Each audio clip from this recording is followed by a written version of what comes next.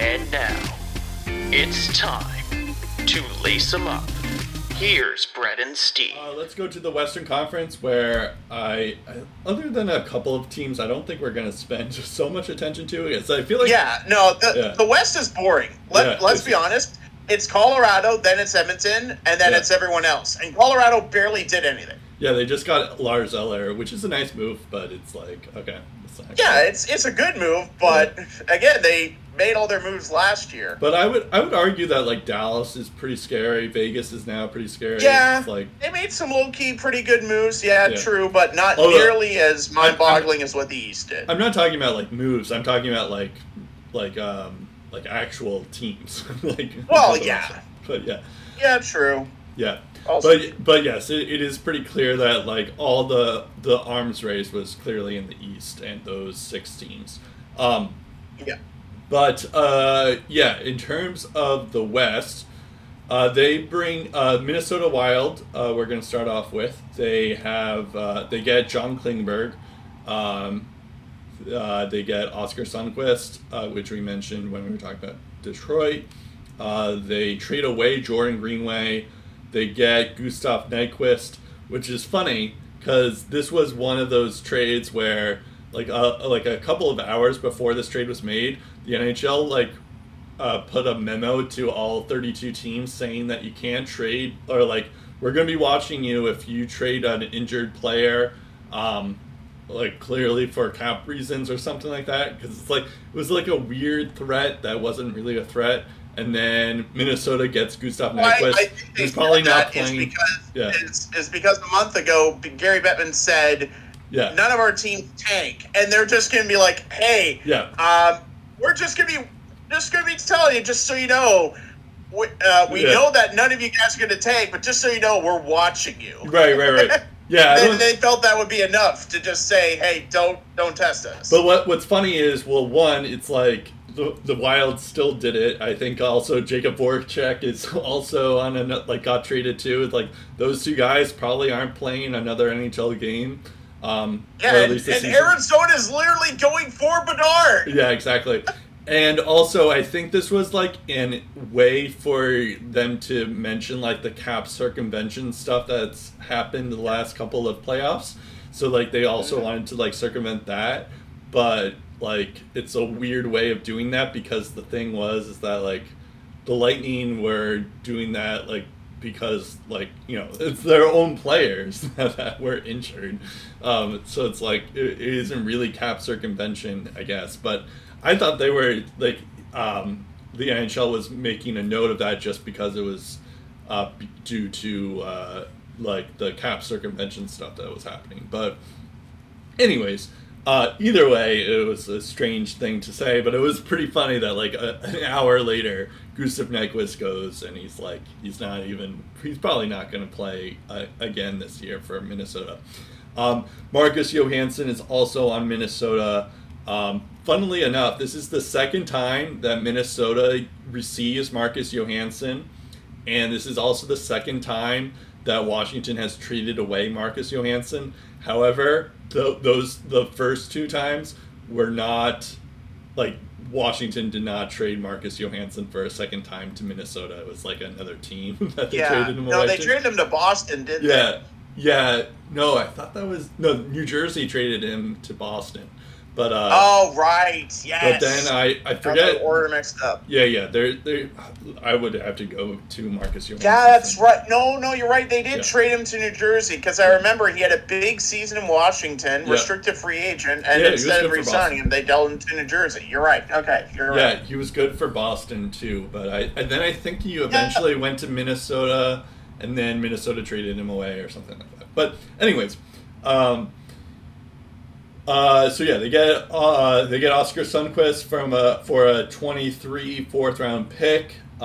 They also traded away Jordan Greenway to Buffalo, and Minnesota gets a 23 2nd-round pick and a 2024 5th-round pick. And then the big one is that they get John Klingberg, and the Ducks get Andrei Schuster, who used to be on the Ducks, Nikita Nestorenko, and a 2025 4th-round pick.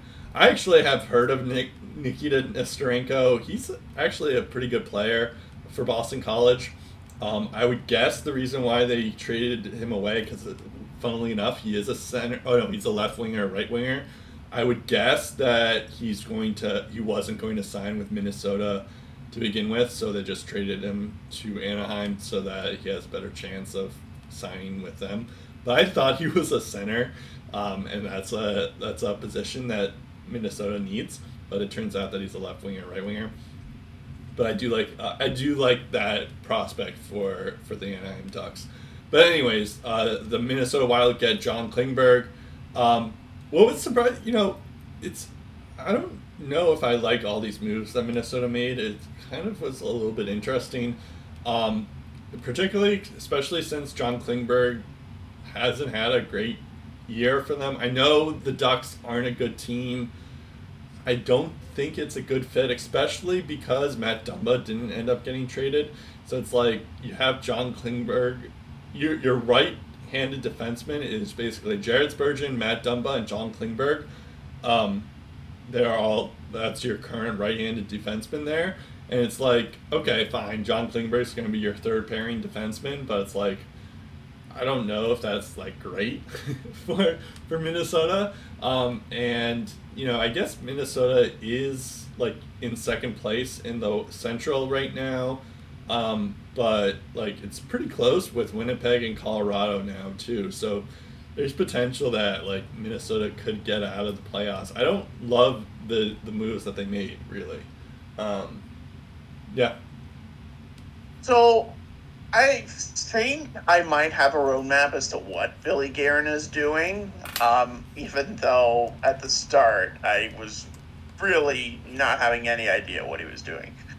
So Marcus Johansson is on expiring contract, $1.1 million cap hit. Yep. Gustav Nyquist was retained, so $2.75 million. That's going to be coming off the books this year because he's on an expiring contract. Jordan Greenway, they just signed to a 3x3, and he's in year one of that deal, so that is moved out to Buffalo, so they save $3 million in cap space there. Oscar Sundqvist they acquired, but that's $2.75 million. That's going to come off the books this year, after this year, because, again, expiring contract. And John Klingberg retained at $3.5 million. He was on a one-year deal. That contract is coming off the books. On top of all that, guess who they didn't trade? Matt Dumba, who is a free agent. And once his contract ends, assuming they don't keep him, that's another $5 or $6 million off the books. So in the off-season, Minnesota might have the cap space that they need to, I don't know, get that center they've been looking for. God knows how long. Maybe not nearly as long as the Canadiens, but still pretty long, to help out Kirill Kaprizov. For the time being, they get a couple of assets that could help them in their playoff push, get them into the playoffs, because like I said, the West is very, very weak. And it's easier to make the playoffs in the West. So Minnesota, at worst, will be a wild card team. They might have their fun in the sun for about between 4 to 7 games, and they'll be out in the first round. But he's kind of striking the balance of short-term gain in terms of assets and long-term gain in terms of cap space that he can use later. Doesn't mean I'm a fan of the deals, but I can kind of understand what Billy Guerin might be up to. Yeah, I guess I'm just like, I thought Matt Dumba was going to get traded, I guess, but like, yeah, we thought a lot of people were going to get traded, the most obvious trade targets, and yet they're stuck with their current teams. Yeah, I mean, like, well, I don't know if you can actually say that this time. Matt Dumba especially, because he's been on the trade market for, 3 years at least? Yeah, I don't know if you can actually say that because Chychrun got traded, Timo got traded, Patrick Kane got traded. Those are, like, guys that we've been expecting to get traded for a while now. I thought Matt Dumba was actually going to get going, but I guess it makes sense considering that Minnesota's probably going to be in the playoffs, so it makes sense that you have Matt Dumba on that team, but at the same time, it's like he's struggling, so it's like, I don't know if he's going to be that much of a help for you, and I don't think they're going to sign him long-term this year, so it's like they're going to let him walk, basically. He walks for nothing. Yeah, so it's just like, I don't know. was just a weird situation there, all involved. Dallas is our next team here. We talked about Dadonov last week, I believe. Is that right? Yeah, I think we quickly mentioned it, but Gurianov out and 50% retained Dadonov in. Yeah, I'll mention it again. So yeah, they get Dadonov.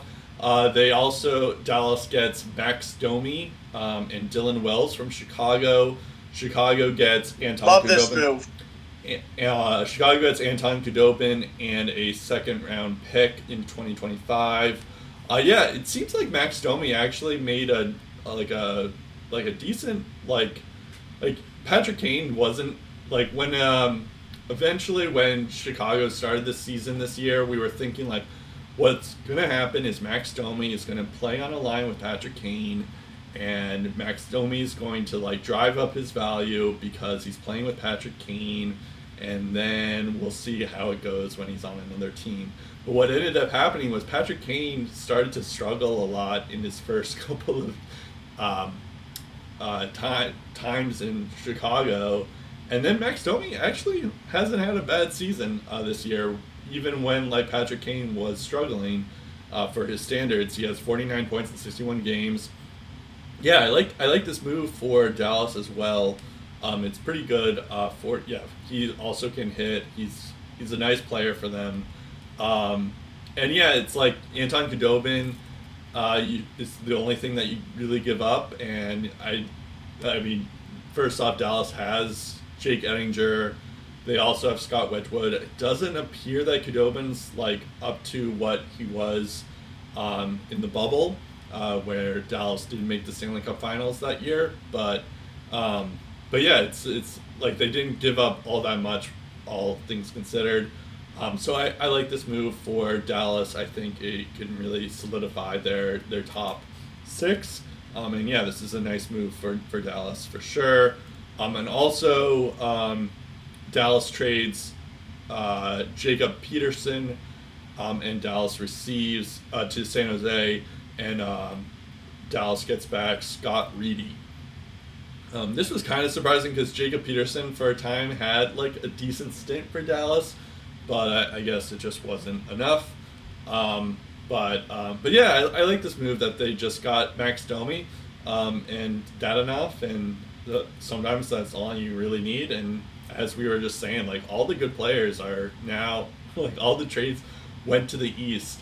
Dallas, they're first in the Central Division, and they can definitely make a run for the playoffs, and especially since Timo Meyer's no longer in the division or in the conference, Patrick Kane's no longer in the conference, Jacob Chikrin's no longer in the conference. So they can definitely take advantage of the fact that a lot of the good players are no longer leaving, even though of course the Blackhawks weren't even going to be in the playoffs. The Coyotes and the Sharks weren't going to be in the playoffs either, but it's okay. It's it still does helps a lot. That it's oh, all right, Dallas does well, and I like this move for the Stars. Yeah, when you look at the Dallas Stars lines, and I'll mention this fact before I do that. The start of the 2021-22 season, Max Domi was entering his second season with Columbus. Then he got traded to Carolina, then he signed in Chicago, and now he's in Dallas. So that's 4 teams dating back to the start of last season that he's played on. And prior to Columbus, he played in Montreal and Arizona. So Max Domi has been around, and he was only an NHL regular the season just before Jacob Chikrin was drafted, 2015-16. So just food for thought there. But totally beside the point, Max Domi is currently centering a line, according to Daily Faceoff, with Tyler Seguin as the right winger and Mason Marchment as the left winger. Now, after a hot start, Mason Marchment has cooled off. Tyler Seguin, we all know what he can do, and he's definitely getting paid the big bucks to be a top 6 scorer on the Dallas Stars. And even you look at Jamie Benn and the struggles that he's had, Jamie Benn's had a freaking great year offensively. Yeah. He's been good for Dallas. And because it's year one of Peter DeBoer, they're probably going to go on some stupid run of the conference finals because that's usually what happens when Peter DeBoer steps in. He takes a team further than anyone expects.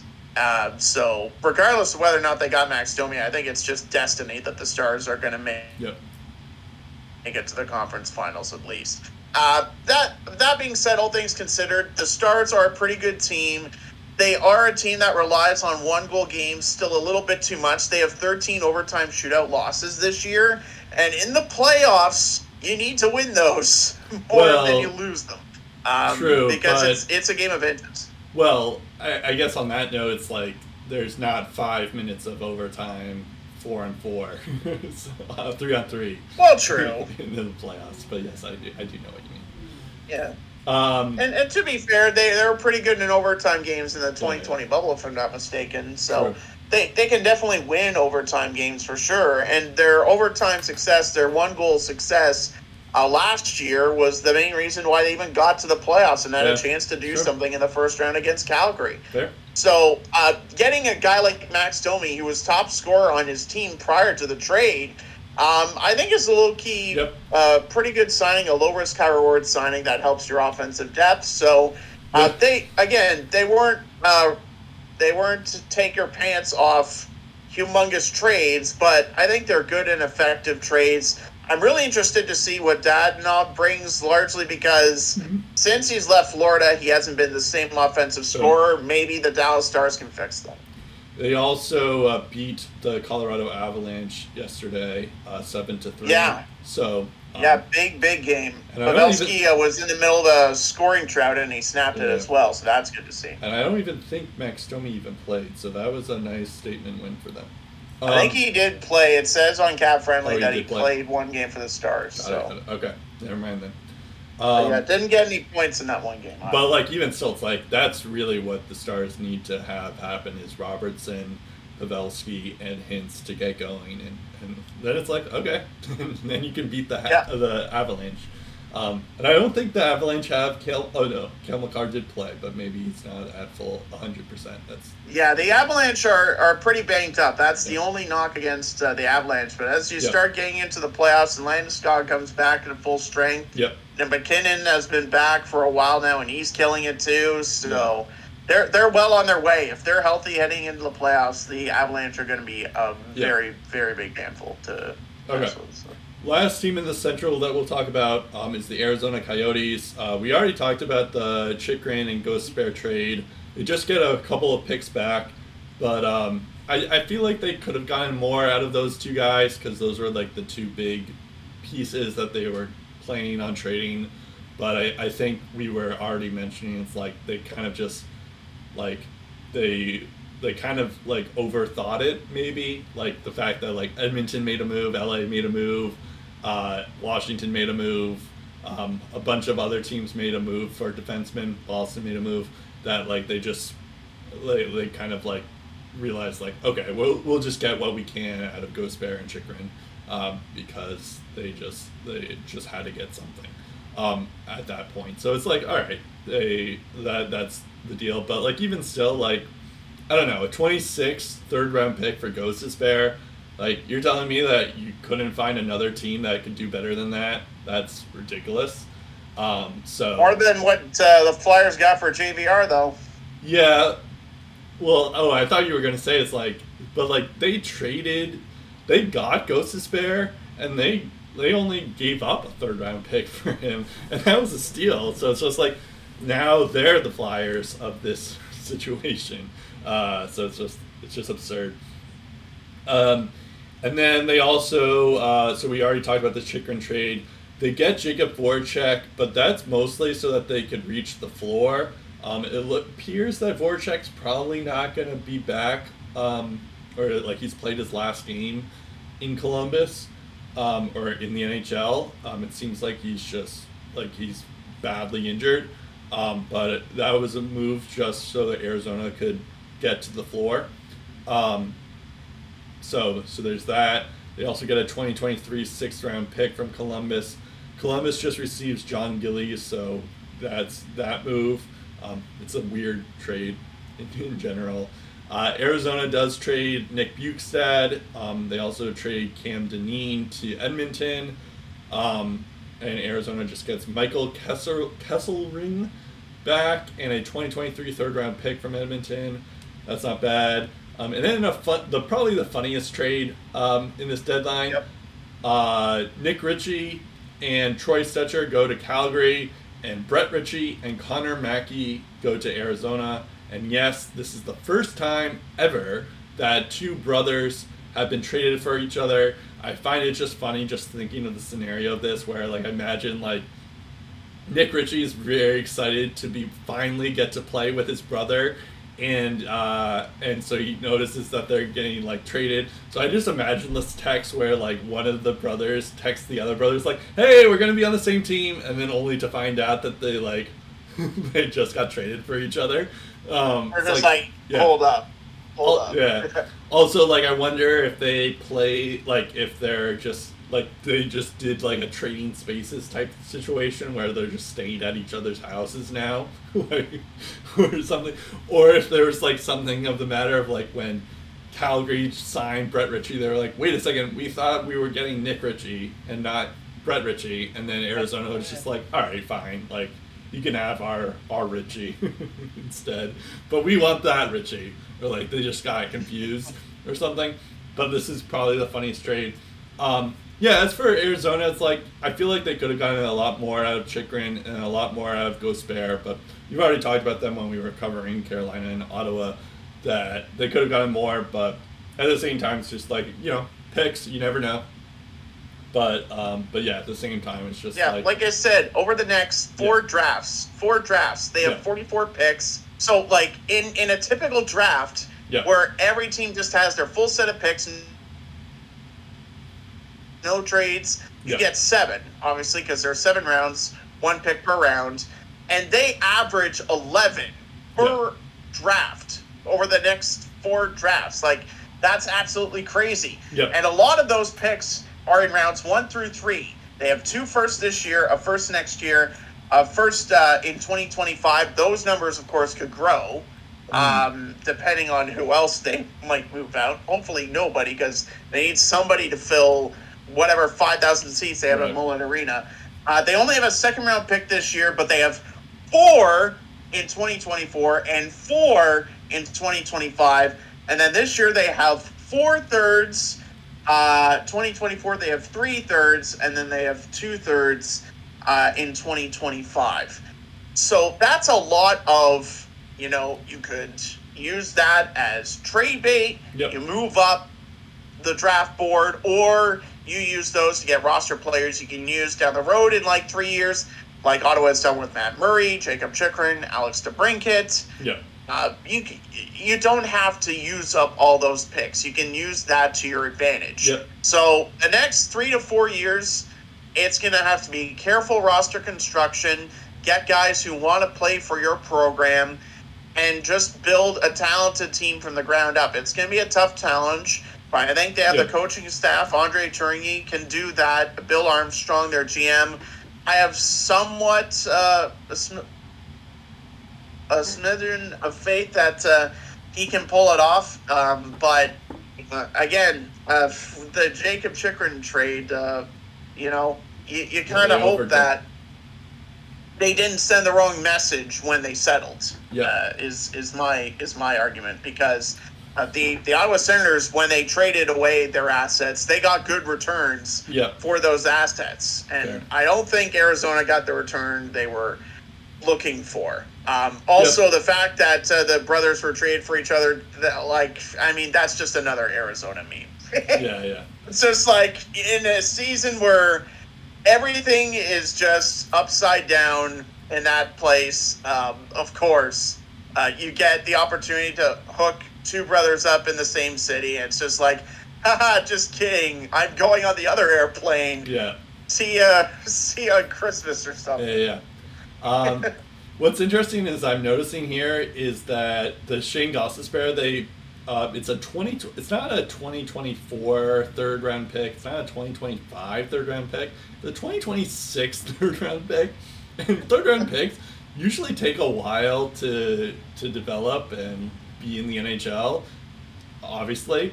So it's like they just got a 3rd round pick in 2026. So the odds that player, if that player pans out, you're probably going to see him in like 10 years from now, which is really crazy. They also get a 2026 pick, 2nd round pick from Ottawa. Which it's just funny that I didn't even realize you could trade picks in 2026 because that's like 4 years from now. But it's just especially like if Arizona wins the lottery this year, they get Connor Bedard. They're going to be pretty good, not just in 2025 where they have a lot of picks.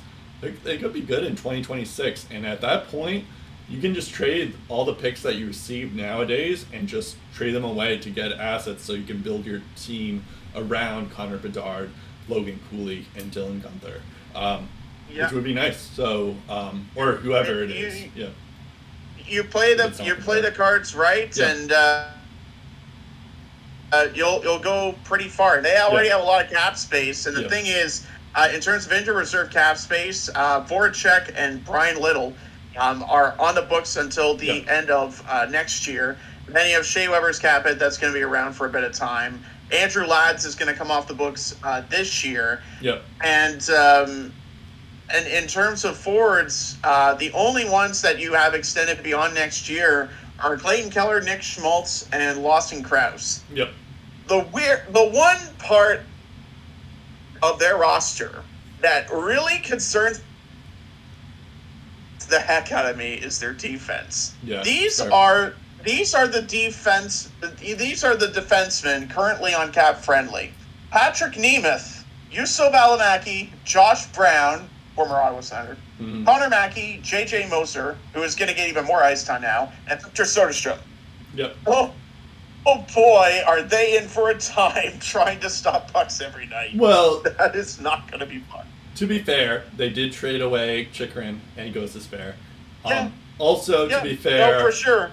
Also, to be fair, Juuso Välimäki and JJ Moser have been decent, so to speak, and Soderstrom. Yeah, Moser's been solid. I've been very impressed with him. Soderstrom also has some draft pedigree to him too, so it's not all bad, but of course it's like it comes with the territory. It's like when your 2 biggest chips were defensemen, your 2 best defensemen. It's like okay, like that's just what's gonna happen.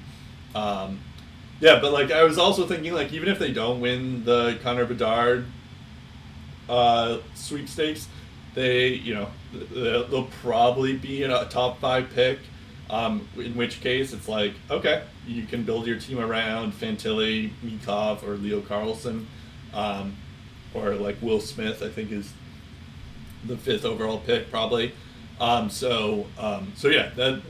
not bad. Not a bad position from a rebuilding standpoint to have. Man, that would be such a Arizona gamble as if they took Michkov, largely because. Yeah, apparently he's not going to be ready until 2026 because of the KHL contract. Oh, yeah. Also, what if he decides, I don't want to go to Arizona? Yeah, that's fair. Well, Let's just be like, oh, great. Well, we wasted a top 5 pick on this guy. Well, I'm just wondering, there's a potential that, like, let's say Arizona wins the draft lottery, like, and Connor Bedard just pulls an Eric Lindros and says, like, you know what? I don't want to play in Arizona State arena. Get me out of there. You hope he doesn't, but he could. He very well could. Yeah, he could.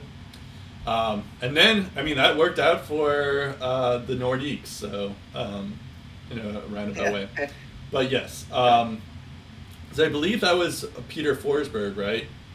Was that it? Yeah, they did. Yeah. But the reason why the Nordiques were able to turn around is because they had other assets beyond that. Yeah. They had Matt Sundin. Yeah. They had Owen Nolan. They had Joe Sakic in the mix, too. Right. Like, they had a lot of serviceable talent that they just needed to put everything together.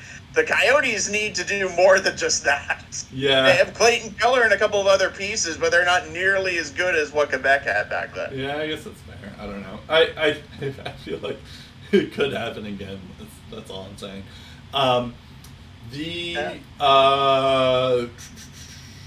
Okay, let's get going here. For the next topic the next team is the Edmonton Oilers.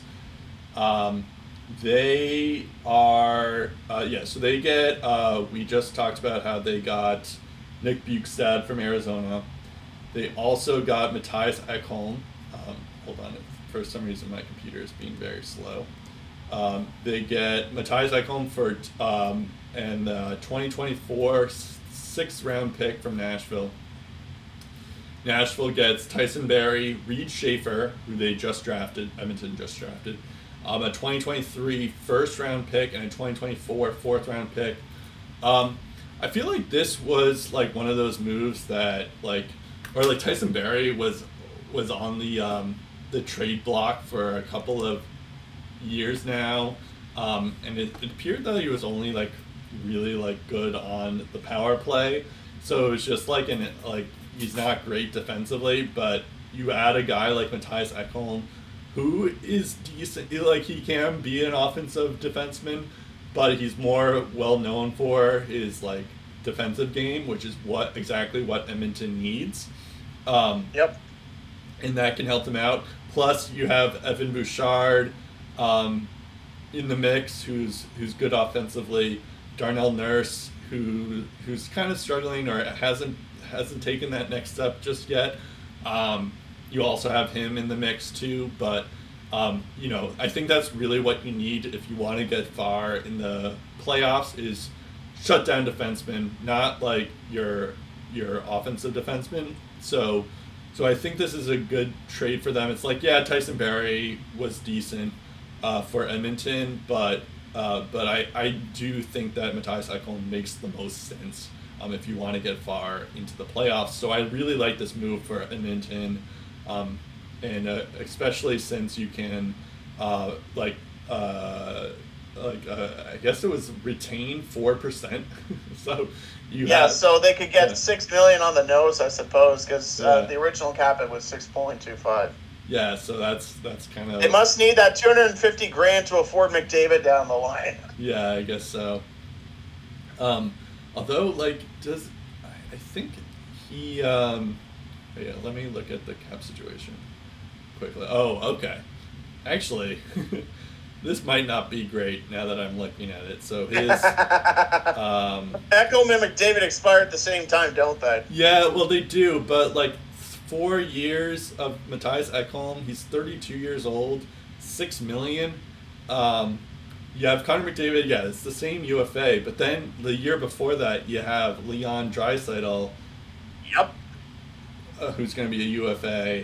It's like, okay, you're going to be dealing with a 36-year-old Mattias Ekholm when you could sign Leon Draisaitl. It's like, yeah, there's only 1, 2, 3, 4, 5, 6, 7, 8, 9 players signed for Edmonton. Although, geez, okay. All right, now I hate this deal. All costs a lot, though. One of them's Jack Campbell. Because now I'm thinking Jack Campbell. God. Darnell Nurse, 9.25. Geez. Brett Kulak at 2.75. What? Okay. Darnell Nurse. I know it's Darnell Nurse, and I know it's need to keep him, but still that cap hit. I know it's 3 years from now, but geez. But yeah, I do like this move though, because it's you do get an upgrade from Tyson Barrie. I do think that Ekholm is a good player, but yeah, of course, now that I'm looking at their cap situation, it's just all right, maybe it's not going to look so great when you need to sign Leon Draisaitl. But yeah, or maybe there is that consensus that maybe the cap will go up by that time, so maybe it won't be as bad, but still pretty bad. That because Ekholm is 32 years old, he's going to be 36 at that point, and that's not going to look great. But yeah, they also get Nick Bjugstad and Cam Dineen from Arizona. We already talked about how they moved on from Jesse Puljujarvi. It looked like it wasn't a right fit for Edmonton. So that we'll see how that goes. I think Patrick Puistola could be a decent player for them down the line. So I don't hate that, but he's probably not going to be on the team this year, but it could be a decent pick for them down the line. And that could be nice for them. But yeah, it's like, we'll see. I think Edmonton is, when you have Connor McDavid, when you have Leon Draisaitl on your team, it's like the team is always going to be a cup contender. So it's just more of like, okay, are these the right moves? I do like Ekholm though, but yeah, that contract it's pretty rich. Yeah, it's pretty rich, but the Oilers need shutdown D, like you said, and he makes them better. And he's under club control for the next 3 years. So it's not like a situation where his contract expires at the end of this year and it's just like, well, now what do we do? You have him under contract. You don't have to worry about that. And the fact of the matter is he makes their defense better, tougher to play against. Anything to limit the amount of quality shots against the two goaltenders that Edmonton's got rolling with right now, I think is definitely going to help them, especially when you consider, again, like you said, the West isn't as strong as it's been in previous years, and the main competition that probably would scare Edmonton is Colorado. Like, they can outscore Edmonton. They can outscore Seattle. They can outscore maybe the Kings. They can outscore a lot of teams that are going to make the playoffs this year in the Western Conference. But the main reason why Colorado is probably the opponent they don't want to face is because Colorado can defend, and they have a goaltender that is better than average at stopping pucks. And Stuart Skinner and Jack Campbell, we've seen them play to the standard that they need to, and there are good goaltenders, but they have been inconsistent at various points, specifically Jack Campbell. And come playoff time, average isn't good enough. You need sometimes above average goaltending to really make a difference, and it all comes down to timely saves as well. And that's ultimately going to determine Edmonton's fate, is whether or not they can get that big save from whoever is in their net.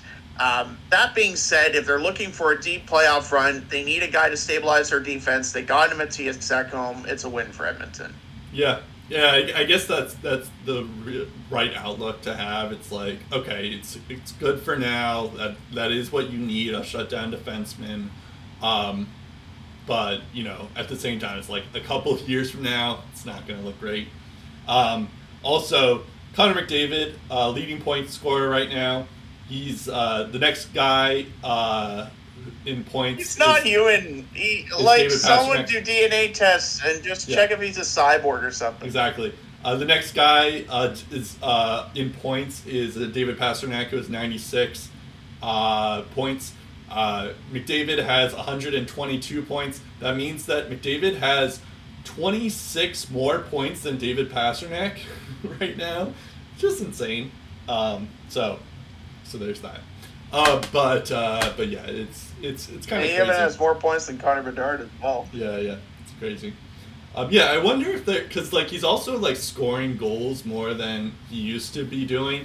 I feel like there was that was always a critique for him where you're just thinking oh, McDavid just does an assist. He's he can score goals. He's he's obviously really good at scoring goals too, but it's just he's really upped his game from that standpoint, because I think he probably heard that Austin Matthews might be a better goal scorer than McDavid, and McDavid's just wait a second, I can. Can you imagine though? He already has 52 goals. Can you imagine he just scores more goals than Matthews the year after Matthews hits 60? It's definitely possible.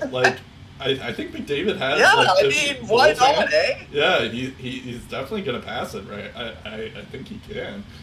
So it's just it's very Jordan-esque, because that's what Jordan would always do. Is he would just get better every year, work on it over the summer. Yep, that bar ain't high enough. We gotta knock it up a couple more pegs. Okay, it's also there was a famous story about how Crosby wasn't good on the face-offs back when he started, and then he just focused on face-offs over the summer, and then he became a Selke candidate. Basically, he never won the Selke, but He's like the fact that he was even close after that is just shows why he's like they're so different from the other players. Is that like he can improve so quickly, and that's why they're generational talents. So there's that.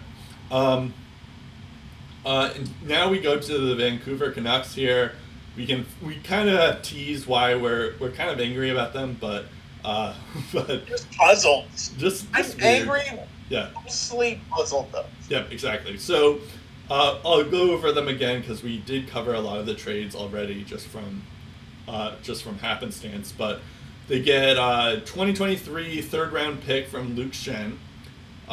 They get Filip Hronek and a 2023 fourth round pick. They give up a 2023 first round pick from New York, the Islanders pick. They also get a 2023 second round pick. They also get a 2024 fourth round pick from Curtis. They trade away Curtis Lazar. He goes to the Devils. I forget if we mentioned that when we were talking about the Devils, but the Devils get Curtis Lazar from Vancouver. They also get future considerations, who gets traded all the time, from New York, the Rangers, who got Wyatt Kalanick. There's also reports that Steve had alluded to that JT Miller was on the block, and supposedly there was speculation that JT Miller was going to go to Pittsburgh, but it was nixed because Pittsburgh was only willing to trade picks, and Vancouver wanted a young C or center, and Pittsburgh wasn't willing to do that, which is very funny because it's like at this point you want anything to get off of that contract. Yeah, also, Pittsburgh doesn't have any young centers that are NHL ready. Right. And it's also like you traded away your first the whole reason why you traded away Bo Horvat. It's just weird because the whole reason why you traded away Bo Horvat was to make up for the fact that you have JT Miller, or you sign him to this huge extension. You have you still have to sign Peterson in a couple of years anyway. So it's like, okay, you get it. That's why not a couple of years after next year. Yeah, after next year, Brett, it's closer than you think. Yeah, it's fair. And it's like, okay, I get it. That's why you trade Bo Horvat, even though he is your captain. He's a really good player, but you get it. Okay, they're struggling. They messed up. But then it's even the fact that they're even thinking of trading JT Miller, it's yeah, that's the right move, but they shouldn't even be in this situation to begin with, because then it's why did you trade Bo Horvat in the first place? So it's why do they want JT Miller? And then the fact that you could have just waited, you could have just signed the contract, just waited until the deadline, and then just traded him. Right. And then the fact that you didn't end up trading Brock Besser, you didn't end up trading Connor Garland. You traded your first round pick that you got in the Bo Horvat trade, and especially since the Islanders aren't making the playoffs this year, so that's going to be a lottery pick. It's just insane. I have no idea what the Canucks are doing, because it's some moves. It's okay, I understand the Kravtsov trade that you get. You want a guy who can that's fine. I don't mind that. That I don't mind. I also the fact that Beauvillier and Ratti are playing right now. Beauvillier is awesome, by the way, in Vancouver. He's really good now. Yep.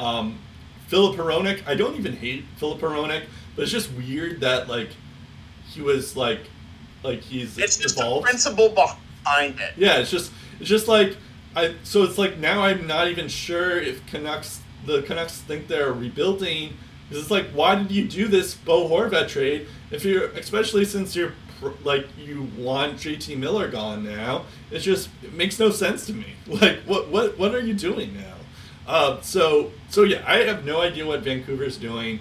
I don't even hate the fact that they got a third round pick from Luke Schenn, but it's just it's just questionable. It's almost as bad as Tanner Jeannot trade, but not as bad. But it's still pretty bad. It's one of the most confusing trades. If they're lucky that Tanner Jeannot was traded for so much, because this Detroit Filip Hronek trade would easily be the most questionable trade that's ever been that happened this year.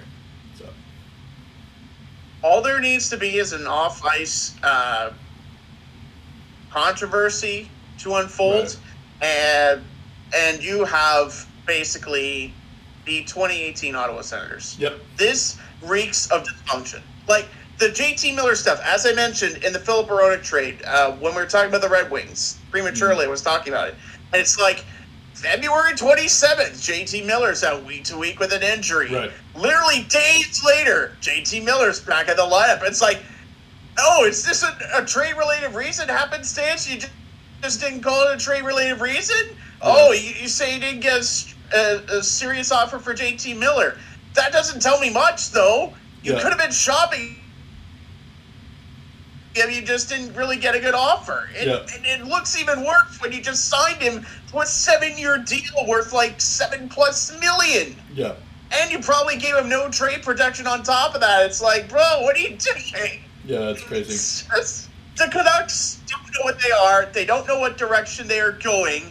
And I feel like the reason they are asking for a young center is because they don't want to make too many moves that piss off the young core, that makes a guy like Elias Pearson want to say, that's it, I'm gone, get me out of here. Yep. And literally, if that happens, the Vancouver Canucks might not have a choice but to rebuild. Yep.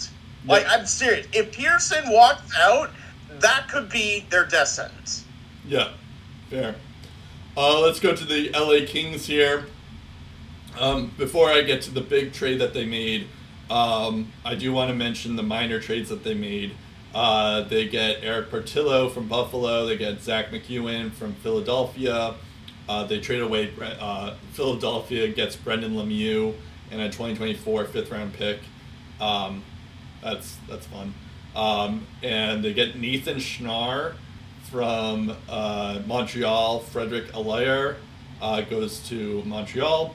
And then they also traded away Austin Wagner for future considerations, who's on multiple teams now.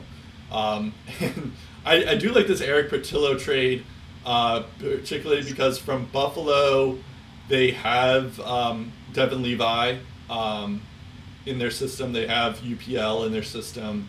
Eric Portillo has been a pretty good goalie for Michigan this year, and LA, they have Cal Peterson, but I don't know if you can rely on him even long term. So it's nice that they have Eric Portillo, because it's like, okay, he probably wasn't going to be your starting goaltender of the future in Buffalo, so Buffalo just gets something back, which is 23 third-round pick, which isn't bad, LA has like a goaltender of the future that they can help develop. And then in terms of the goal, the bigger trade, the Kings get Joonas Korpisalo. It's late. I've been doing this for 3 hours now. Joonas Korpisalo, Vladislav Gavrikov. The Blue Jackets get Jonathan Quick, a 2023 first-round pick, which is conditional, and a 2024 third-round pick from LA as well. If the Kings do not qualify that for the playoffs, the Columbus will instead receive a 2023 second-round pick and a 2024 second-round pick from LA. So there's that. This one, it's interesting because first off, I just wanted to mention this kind of fun fact, but 3 Conn Smythe winners have been traded this deadline: Ryan O'Reilly, Patrick Kane, and Jonathan Quick. So that's kind of fun. The fact that it's just I guess it's not surprising that Korpisalo was traded, or the Kings acquired a goaltender. I guess it's just the fact that they traded Jonathan Quick because he meant so much for the franchise. The fact that they built a statue for Dustin Brown, and not to knock Dustin Brown, he was a good part of that team. Jonathan Quick was a big reason why they won those 2 cups. Not just Dustin. You can make a case that Dustin Brown contributed a lot to their Stanley Cup team, those 2 cups, especially because he was a captain and all that stuff. But the Kings would, like, I can say 100%, if the Kings did not have Jonathan Quick, they would not win those 2 cups. Like, there's no chance. So just the fact that they were going to, like, they just traded him away and, like for nothing, basically. Like, I know that Jonathan Quick isn't as good as he used to be, and they needed to do this trade, and Jonas Korpisalo is actually pretty underrated. He's like, yeah, I know he had, like, a sub 900 save percentage, but he was playing pretty well the last couple of months. So, like, this is a nice move for the Kings. But yeah, just the fact that, like, they traded away Jonathan Quick. Apparently, like, he didn't even have a no movement clause in his contract. I guess it was just like something that, like this last couple of years, like, he just doesn't have no movement. On a 3 no trade list to veto it. Exactly, and apparently he could have easily vetoed it with just that. But 0 no trade protection. Apparently, he was just he was very upset. The Kings had just, like, had, like, a big victory that night, and then like, it was very somber because, like, Anze Kopitar had 4 goals in that game, and then it was just like a sad locker room after that, because it's like, oh, Jonathan Quick, the guy who's basically changed the franchise forever, is leaving. So it's not necessarily the fact that they made this trade, just the fact that they made this trade, like, as weird as that is to say, but just the fact that, like, yeah, Gavrikov is whatever, we talked about him last week, he could help out, but, like, the fact that they added Korpisalo, maybe that's something that Columbus learned, is like, okay, Gavrikov is not worth a first round pick, but if we add Jonas Korpisalo to the mix, okay, then it's definitely worth a first round pick. But yeah, it's just the fact that they traded away Jonathan Quick, and it's like they didn't treat him well. It's like, that speaks, like, I'm wondering, like, okay, what is Kopitar going to feel like when he's probably not happy that they traded away. Like, this is how they treat their like, the players that meant so much to the franchise. Like, this is Rob Blake. He was part of that cup-winning team. He was the general manager at the time. It's just like, this is how they treat their players. Like, it's just ridiculous. That part is just kind of sad. I know it's a business and all that stuff, but it's just, that part's like, whatever. And yeah, we'll get, Jonathan Quick doesn't remain a Blue Jacket, but it's, but yeah, I do like, I guess on the other hand, it's like, I do like this move. Korpisalo is a decent goaltender for them, and that was kind of like the big thing with the Kings, is that, like, of all the playoff teams, like, they're probably the only team that was desperate for a goalie. Like, Phoenix Copley, I know that they signed him last week, but Korpisalo is also a decent move for them, and I guess it's just a part of the business, really. But I do like that move that they get Korpisalo from Columbus. From a hockey sense, from a hockey perspective, this trade makes sense because you have 2 goalies on the LA Kings making $5 million a year. One of them is buried in the minors because he struggled even more than Jonathan Quick. You just signed him to said contract, and he's got 2 years left on that after this year ends. Jonathan Quick's contract ends after this year. So if you move on from Cal Peterson, well, then what's your goal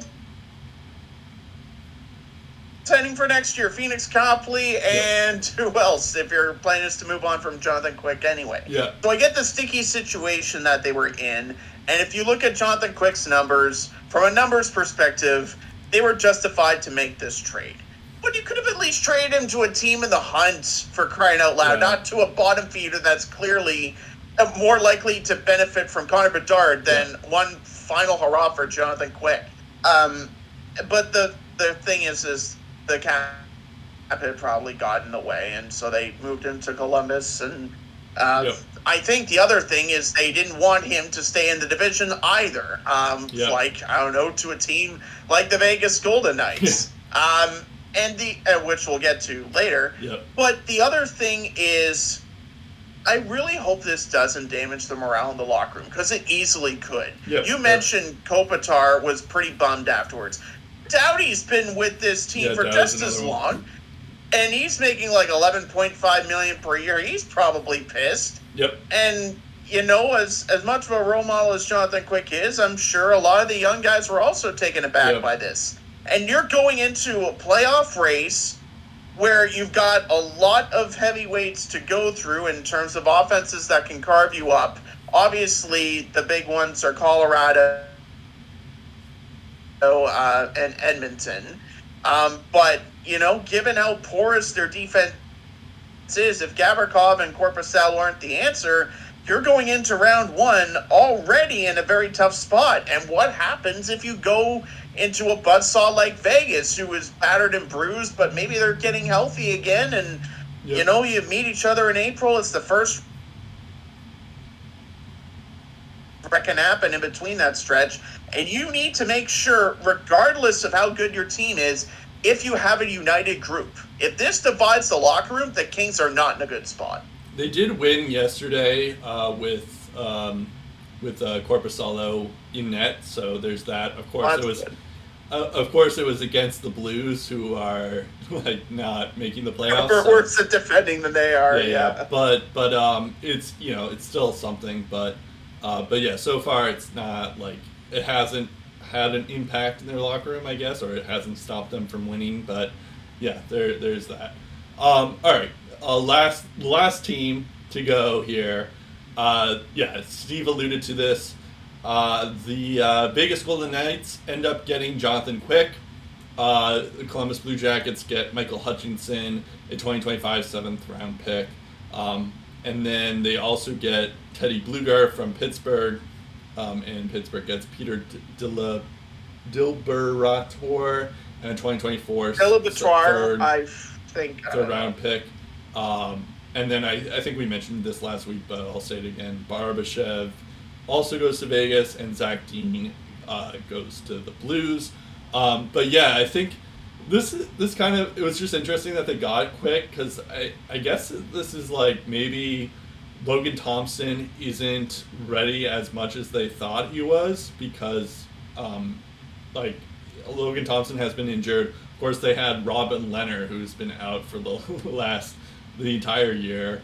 Lauren Bourgeois. Maybe they wanted an insurance policy in case either Thompson re-injures himself, or he's not as close to recovery as they thought. Yep, and so they get Jonathan Quick, and he has an .876 save percentage and a 3.5 GAA in 31 games. It's just, so, but on the other hand, it's there's a potential. Well, first off, I think Vegas has a better defense than the Kings have, but there's a decent shot that the Kings and the Golden Knights play each other in the playoffs. But I imagine Logan Thompson will be the goaltender if he's healthy. And if not, then Adin Hill will probably be the goaltender. And then if he's not doing it, then it's Quick and the Kings versus the Kings, which will be kind of fun. But I don't know if that's going to happen, because a lot of things have to happen for that to work out. But it's it's an interesting thing. I feel like Quick could end up he could have a chip on his shoulder. I feel like that's a part of the reason why he was able to do so well in the 2012 Stanley Cup Finals, when the Kings were an 8th seed. The entire team had a chip on their shoulder, and they kind of used that to break out in the playoffs. So I wonder, there is a chance that Jonathan Quick is in the playoffs and he's just pissed off, and he's you know what, the Kings shouldn't have traded me, and he just goes on a tear. It's definitely very possible. I could see that happening, but yeah, I think the Knights kind of did little compared to previous years, but yeah, I don't actually hate their moves overall. I feel like Barbashev was a nice ad for them, and Blueger could also work out for them too. Yeah, I mean, if you look at from a broader scheme of things, the Vegas Golden Knights weren't extravagant in their deadline approach. Because in previous trade deadlines, they would go out and trade for a Robin Leonard or a Mark Stone, or that one time they got Thomas Tatar for a first, a second, and a third, I think it was. But instead, they went the depth route, and not a shot at Jonathan Quick saying he's a depth option, but he still has value. Like you said, chip on his shoulder. You know who else had a chip on their shoulder? Vegas in its first year, and they went to the finals. So I think, in unison, that us against the world mentality can be a good thing. And Bruce Cassidy is also a pretty good coach. I think when push comes to shove in the playoffs, he is capable of adapting to ever-changing situations.